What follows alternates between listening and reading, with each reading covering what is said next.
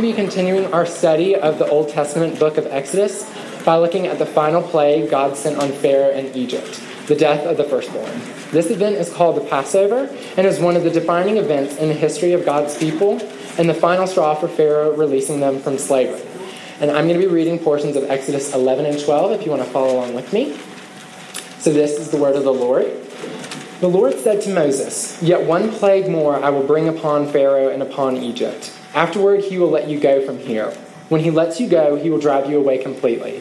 So Moses said, "Thus says the Lord, about midnight I will go out in the midst of Egypt, and every firstborn in the land of Egypt shall die.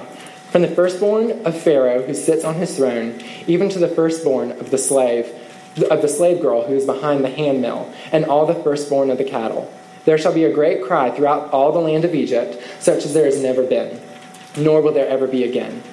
But not a dog shall growl against any of the people of Israel, either man or beast, that you may know that the Lord makes a distinction between Egypt and Israel." The Lord said to Moses and Aaron in the land of Egypt, "This month shall be for you the beginning of months. It shall be the first month of the year for you. Tell all the congregation of Israel that on the 10th day of this month, every man shall take a lamb according to their father's houses, a lamb for a household. And if the household is too small for a lamb, then he and his nearest neighbor shall take according to the number of persons, according to what each can eat, you shall make for your count for the lamb. Your lamb shall be without blemish, a male a year old. You may take it from the sheep or from the goats, and you shall keep it until the 14th day of this month, when the whole assembly of the congregation of Israel shall kill their lambs at twilight. Then they shall take some of the blood and put it on the 2 doorposts and the lintel of the houses in which they eat. They shall eat of the flesh that night, roasted on the fire, with unleavened bread and bitter herbs they shall eat it. Do not eat of any raw or boiled in water, but roasted, its head with its legs and its inner parts. And you shall let none of it remain until the morning. Anything that remains until the morning you shall burn. In this manner you shall eat it, with your belt fastened, your sandals on your feet, and your staff in your hand. And you shall eat it in haste. It is the Lord's Passover. For I will pass through the land of Egypt that night, and I will strike at all the firstborn in the land of Egypt, both man and beast. And on all the gods of Egypt I will execute judgments. I am the Lord. The blood shall be a sign for you on the houses where you are. When I see the blood, I will pass over you, and no plague will befall you to destroy you when I strike the land of Egypt. At midnight, the Lord struck down all the firstborn in the land of Egypt, from the firstborn of Pharaoh, and sat on his throne to the firstborn of the captive who was in the dungeon, and all the firstborn of the livestock. And Pharaoh rose up in the night, he and all his servants and all the Egyptians. And there was a great cry in Egypt, for there was not a house where someone was not dead. Then he summoned Moses and Aaron by night and said, "Up, go out from among my people, both you and the people of Israel, and go serve the Lord as you have said. Take your flocks and your herds as you have said, and be gone, and bless me also." Over the summer, we found this house. We lived about 20 minutes outside of town, and then we found this house that was like really close to campus, and so we decided to move to it. And my wife is a very meticulous person with planning and not wanting moving to be terrible, which it always is terrible no matter what you do. And so we planned this like great plan for how we were going to move, and she was very organized about what to do first, and everything was set, and it was good to go. We had to go to her brother's wedding. Okay, so we went down for the week, and we came back, and we had it all planned out. We had 2 more days to pack our stuff, and it was ready to go, and we were going to be great. We were going to have some help. When we got in the van to drive back from Florida from this wedding, we were about 20 minutes into the road, and our oldest daughter threw up, and then she threw up 18 more times on the way back to Boone. And she had the nastiest stomach bug of all time. And then all 5 of us had the nastiest stomach bug, literally, of all time. There was a point that there was every possible kind of thing that could come out of your body on the bed, and all 5 of us on the same bed. And it was awful. And so we went from having this beautifully laid plan of, packing everything in its right place, people coming to help, to literally some of y'all, and I really appreciate some of y'all really helped us and blessed us, some of y'all packing my underwear in a box, and like cleaning out our refrigerator drawers, and like cleaning our toilet and around the toilet. And Sometimes when you have a plan, something very, very, very small, something that you can't even see, can come in and really mess up your whole plan. And as you're reading the book of Exodus, last week, if you were at RUF, we looked at these 9 plagues that God sent on Egypt. And you get this narrative like, okay, God is going against the bad guys, Israel's the good guys, Egypt is the bad guys. And that's really nice, and it makes a lot of sense. But what I want to look at tonight is that this lamb, this little lamb, this small, fairly insignificant animal, shows up in the story and really screws up the whole thing. And makes it so it doesn't fit this nice, neat little category anymore, but instead the whole thing is turned on its head. And Jesus, who when he comes on the scene in the Gospels, basically when he shows up, this guy John the Baptist says, "Behold, that's the Lamb of God that comes to take away the sin of the world." That when Jesus comes into the scene, when Jesus comes into your life, when Jesus comes into your experience, he really breaks down all of your neat little categories for how you want to do things and throws everything into chaos. He messes up how we think things should go for us. And so tonight, if you have a handout, you'll see there's a little breakdown there. Jesus breaks down our categories. And the first thing I want to see is that the very presence of this lamb in the story breaks down exclusivism. Okay? Breaks down this idea that we can be exclusive about who Christianity belongs to. I put out a survey a couple weeks ago, and some of you guys answered it. And it was basically a survey of like, what are your objections to or frustrations with the Christian faith? And what was pretty interesting about it was that almost everybody that answered it indicated that they were a Christian person. But then there were some really serious objections and frustrations. And then one of the most common ones, and maybe you might be here tonight and this is one of your common frustrations, is that Christians are very exclusive. We have a tendency to exclude people, to really focus on who is in and who is out. Not only sort of like who's a real Christian, who's not, but who are the good Christians and who are the bad Christians. Someone wrote on the survey, they said this, and I really resonated with this, and you might too. They said, "So many Christians come off as holier than thou." I feel that's a huge problem because that attitude causes the sinners to feel judged and condemned, and it creates this unhealthy divide between the good Christians and the bad ones. And the reason why this is such a common objection is because it happens all the time. It is very, very common and easy for Christian people especially to say, well, it's only really for a precious few people. And whether you're here tonight and you are a Christian person that tends to be a little judgy and exclusive and judgmental and likes to draw those lines, or if you're here tonight and you're a person that says, yeah, that's the thing that I don't like about the Christian faith and what frustrates me, this lamb that shows up in this passage really blows up exclusivism. Because if you think about it, look in the passage with me. If you look down in verse 7, Moses says, "But not a dog shall growl against any of the people of Israel, either man or beast, that you may know that the Lord makes a distinction between Egypt and Israel." Okay? In the other plagues, God had made a clear distinction. When hail fell on Egypt, it didn't fall on Israel.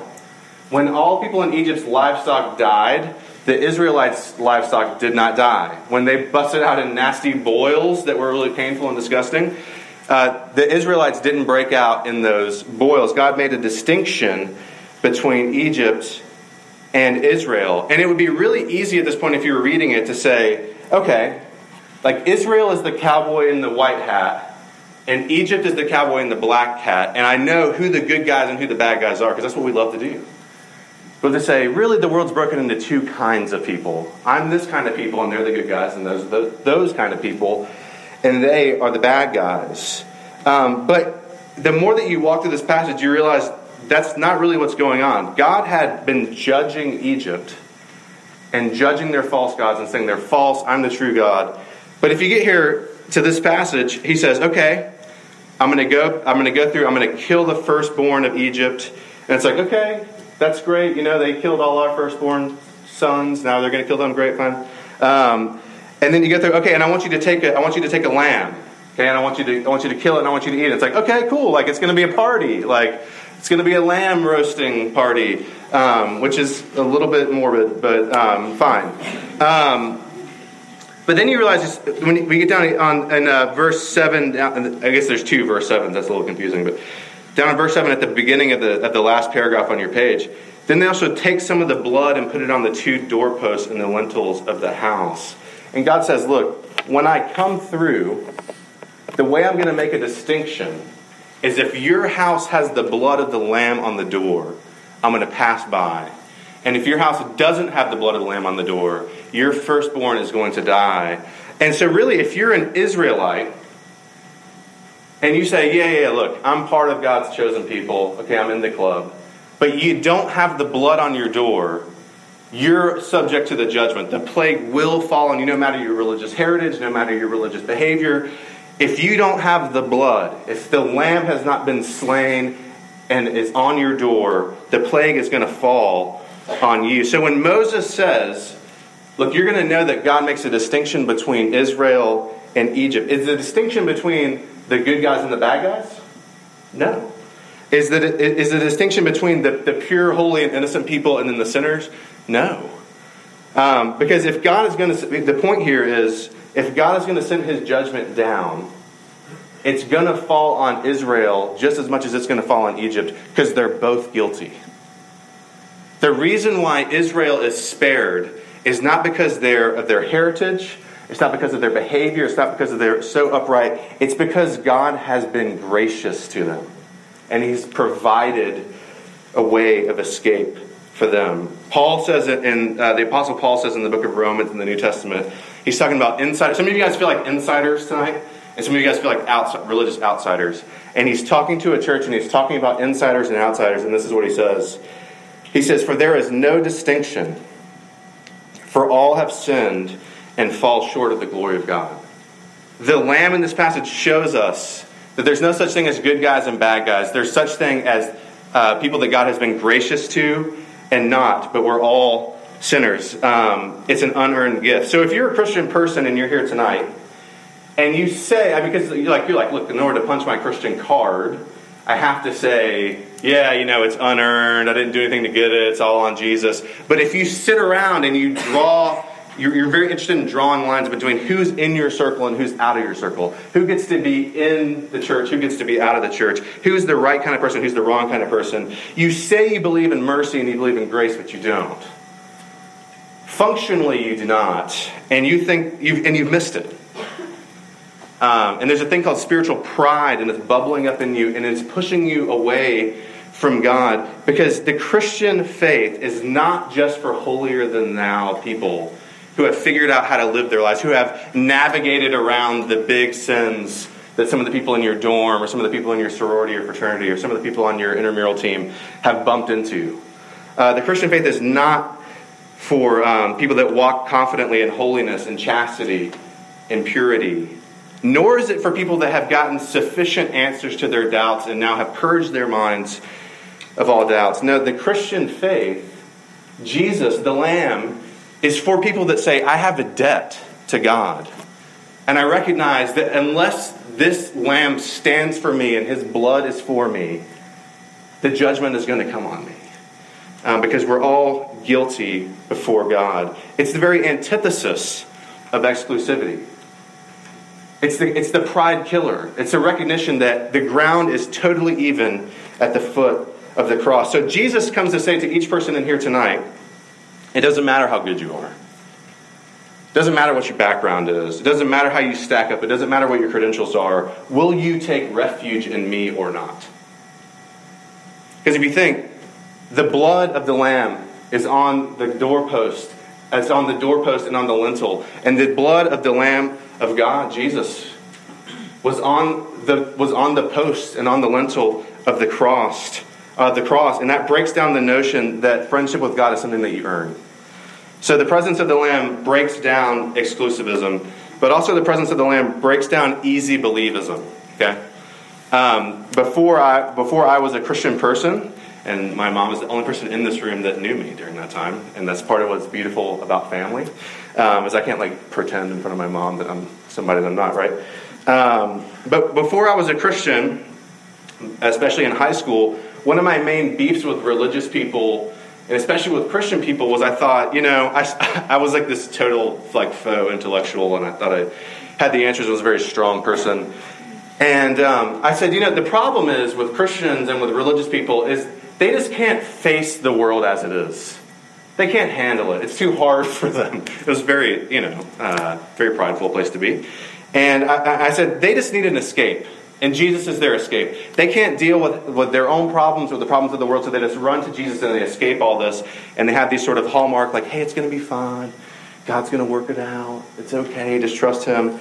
But the irony is, when I came into contact with Jesus and with the Bible, suddenly I realized, far from escaping from my junk, it made me like it was like very honest with me about my problems. It was very honest with me about my crap, and it made me look at it and deal with it. Jesus and the Bible are very, very comfortable with hard things. Actually, it feels sometimes like Jesus throws gas on them. Like, you think there's a problem, and Jesus is like, oh, you think like you're good if you just don't, actually commit adultery. But I tell you, when you lust after that girl's butt that's bouncing down the hall, you've actually committed adultery with her. He throws gas on that fire. And so the Passover narrative breaks down this idea that Christianity is this easy believism, that just ignoring the bad stuff. Because if you look at it and you think about it, this morning I was driving my daughter to school, and I was like, hey, let me tell you about this story. And I was like, and I started walking her through. It's like all these firstborn children are going to die, but it's cool because then there's a lamb that dies instead, and you put the blood on the door. And I was like, how's that sound to you? And she's like a pastor's kid, right? She's like, good. She's 5. She's like, sounds good. It's like, it doesn't sound good. It sounds weird. As I said, it's primitive and very archaic. We're talking like people dying and like animals dying and being killed in their blood. And I think if you come tonight to RUF and you're like, part of my problem with the whole Christian thing is like this stuff is intense and like gory and like feels really ancient and like raw, and that's hard for me. If that's you, I think you're actually getting the message pretty clearly.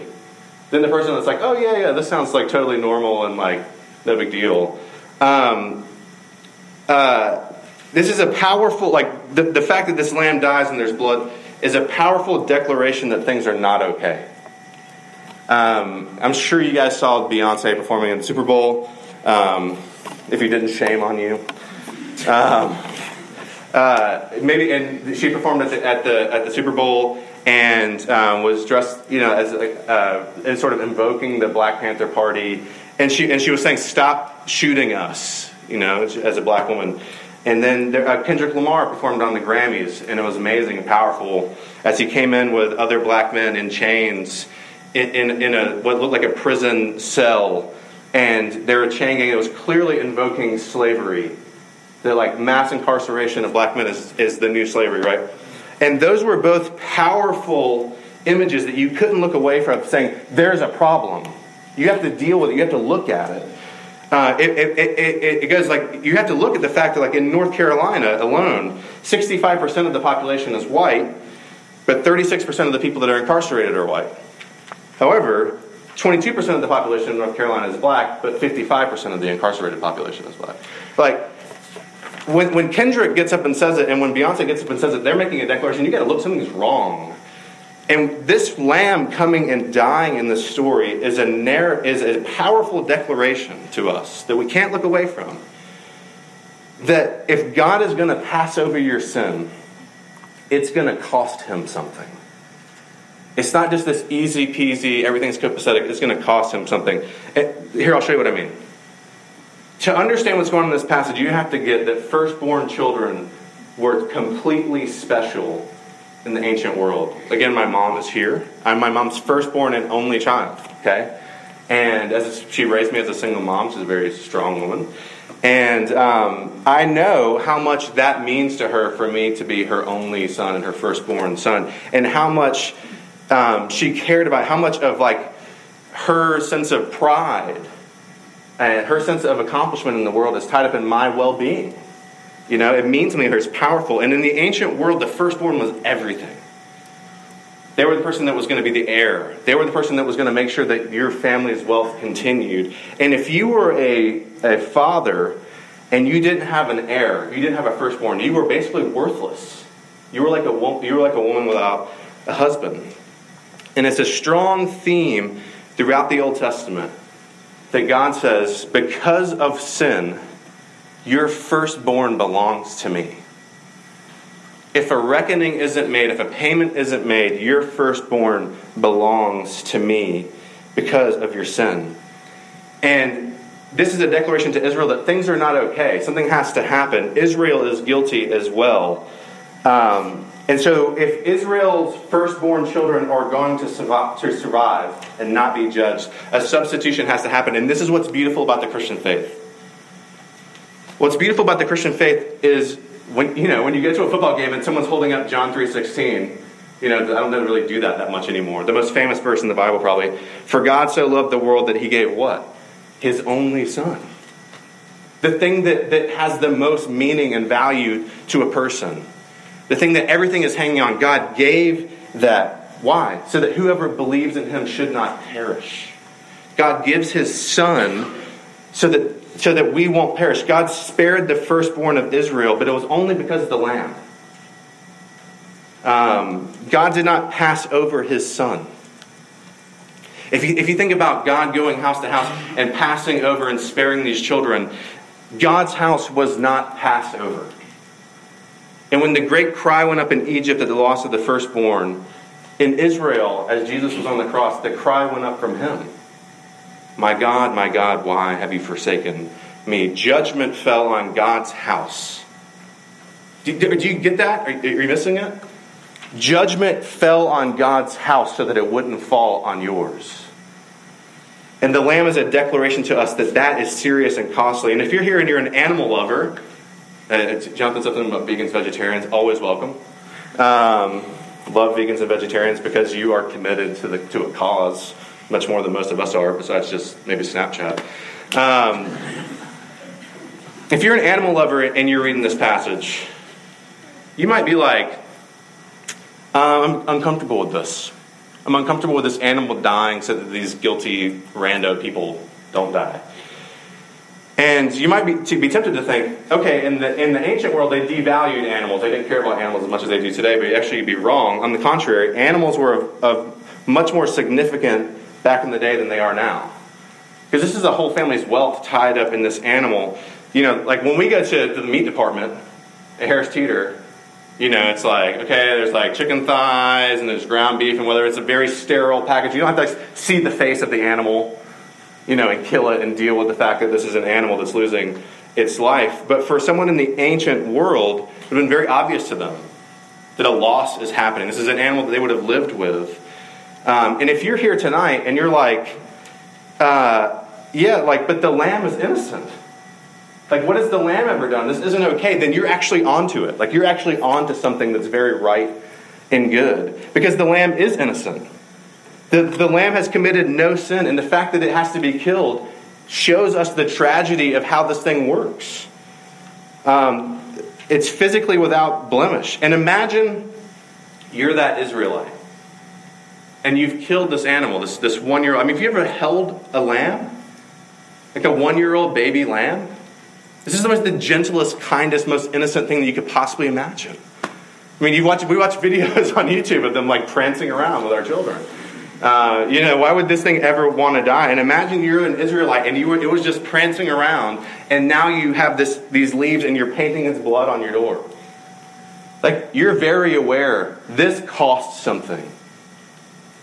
This should be my blood, and it's not, and this thing is standing for me. And part of what's really hard about the Christian message is looking in the face of the consequences of your own sin. That's really hard. And it's a reason why some of you guys choose the Christianity light, like everything's just going to be fine, like God bless, it's going to be cool. Because you don't want to look at your own junk. And Jesus doesn't give us that option. He says, my blood is shed, it costs something. And some of you guys just reject it altogether because you don't want to deal with your own junk either. The new Cinderella is awesome, while we're on it. And it's awesome because Kate Blanchett is the stepmother, and she's amazing. And there's this great scene at the end, and she tells Cinderella, she says, nothing is ever given. You have to pay. Pay. And Cinderella, she's beautiful, and she's like in her fierceness at this moment, And she's like, that's not true. Kindness is free. Love is free, right? The love of Jesus is free, and it's freely offered to you, offered to everyone in this room. It's free to you, but it costs him everything. It costs God everything for him to welcome you in to his love. It's a great expense. So if you're going to follow Jesus, you can't just have this easy Hallmark card sentiment. He doesn't allow for that. You're forced to deal with the heaviness of your sin and the brokenness of the world. But the Lamb also, so then all my cynical, defeated, people in the room are like, yeah, that easy believism sucks. You can just get over here on the cynical train with me when everything is the worst, and that'll be fine. But Jesus doesn't allow for that either. Okay, the presence of the Lamb breaks down exclusivism. The presence of the Lamb breaks down easy believism. But the presence of the Lamb breaks down fear. And this is where, if you've been checked out, this is where I want you to come back with me. Because this is what I want you to hear tonight, no matter where you're coming from. The Lamb in this passage is hard evidence that God's love is real and true and actual and not just potential. That God isn't waiting on something from you in order to love you. Dating is a very fearful thing, as most of you know. And some of you guys are married and early on in marriage. And early marriage is a very fearful thing. Because romance, the way we do romance, is all built on suspense. Right? Does he love me?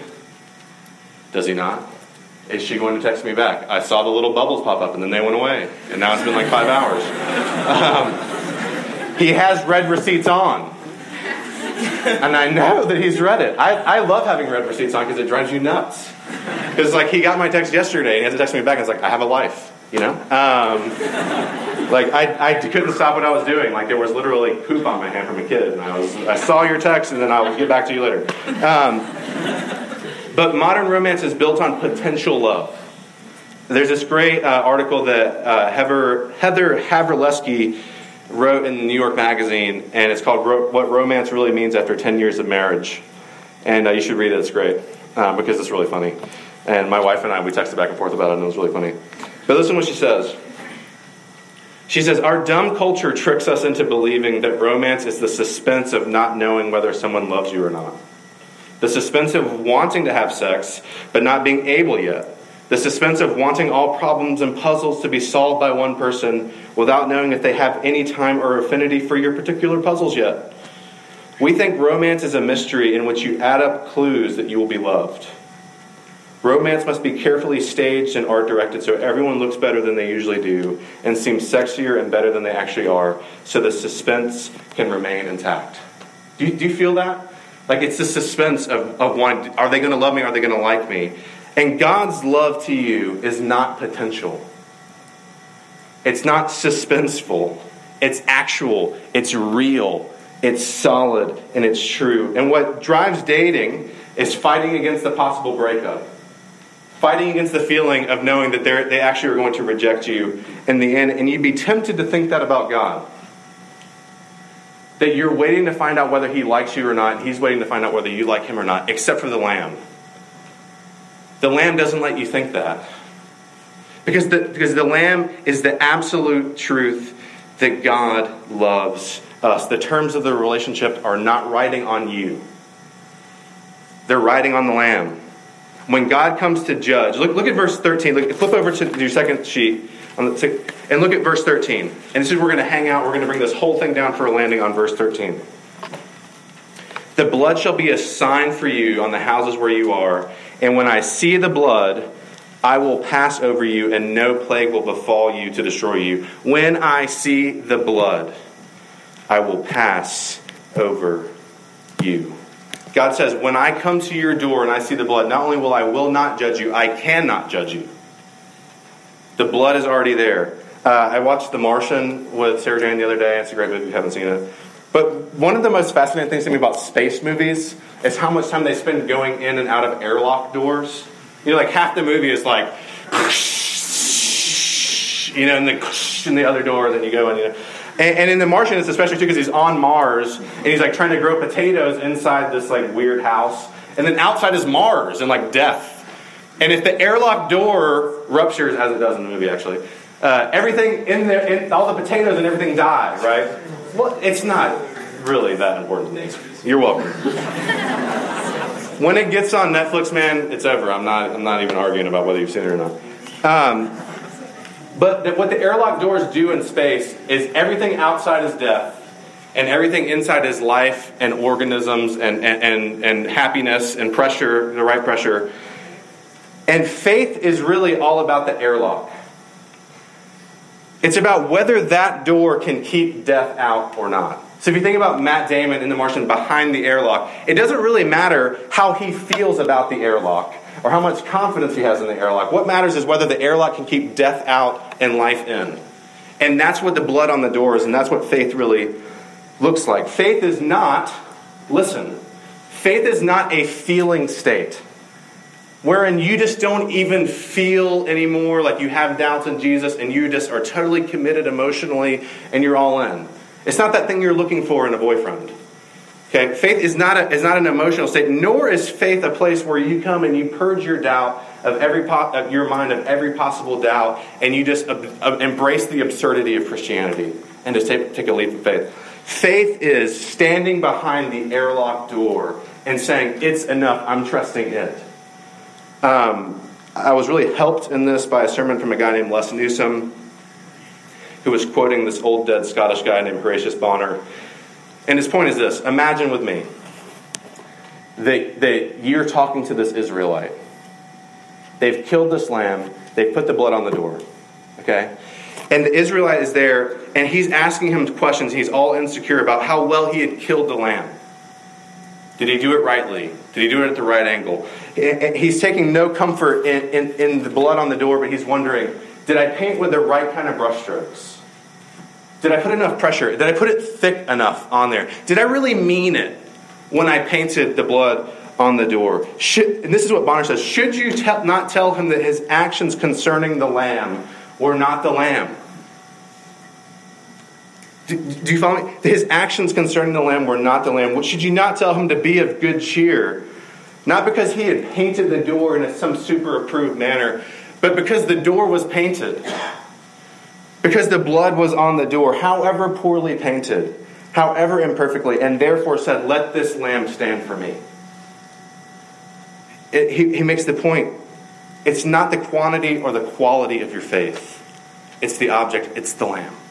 So, some of y'all think that you aren't really in with God, or you can't be in with God because you didn't grow up in the Christian thing. And you don't know the lingo. And you don't know the verbiage. And you can't speak the language, and you don't know the Bible like some others. And what I want you to hear tonight is God saying, when I see the blood, when I see the lamb, it's the lamb. It's not what you did concerning the lamb. And some of y'all think because you grew up in the church, and you haven't had this like life-changing experience, that you're not really in. And what God wants to say to you tonight is, it's the lamb. When he sees the lamb, he will pass over. Some of y'all are struggling because you see a lot of hypocrisy in yourself and in the church, and you don't know where you fit. And God's saying, when I see the blood, it's the lamb. Some of y'all think you don't have the right motives for being here in the first place. God's saying, when I see the blood, I will pass over you. Some of you guys, and please listen to me, some of you guys are so discouraged because you're not making the kind of progress that you want to be making. And you're thinking to yourself, how can I be doing these things and still be acceptable to God? And I want you to hear God saying, when I see the blood of the lamb, I will pass over you. It's the lamb. And some of y'all think that you can't be in because you don't feel it enough. You haven't mustered up the right kind of repentance. When God sees the blood of the lamb, he will pass over. The presence of Jesus shows us there is nothing to fear. How can you know God loves you? It's the lamb. How can you know that things are going to be okay? It's the lamb. Let's look to him. Let's pray. Jesus, thank you that we can stand behind you secure. That we are like an Israelite family standing inside our home, and some of us are real sure that it's going to be okay, and some of us are real doubtful. And some of us have walked a straight path, and some of us it's been real curvy. And yet, Lord, it is not the quantity of our faith, nor is it the quality of our faith, but it is Jesus who secures our life with you. Thank you that you have made a way for us. Would you help us to trust you? We pray in Jesus' name. Amen.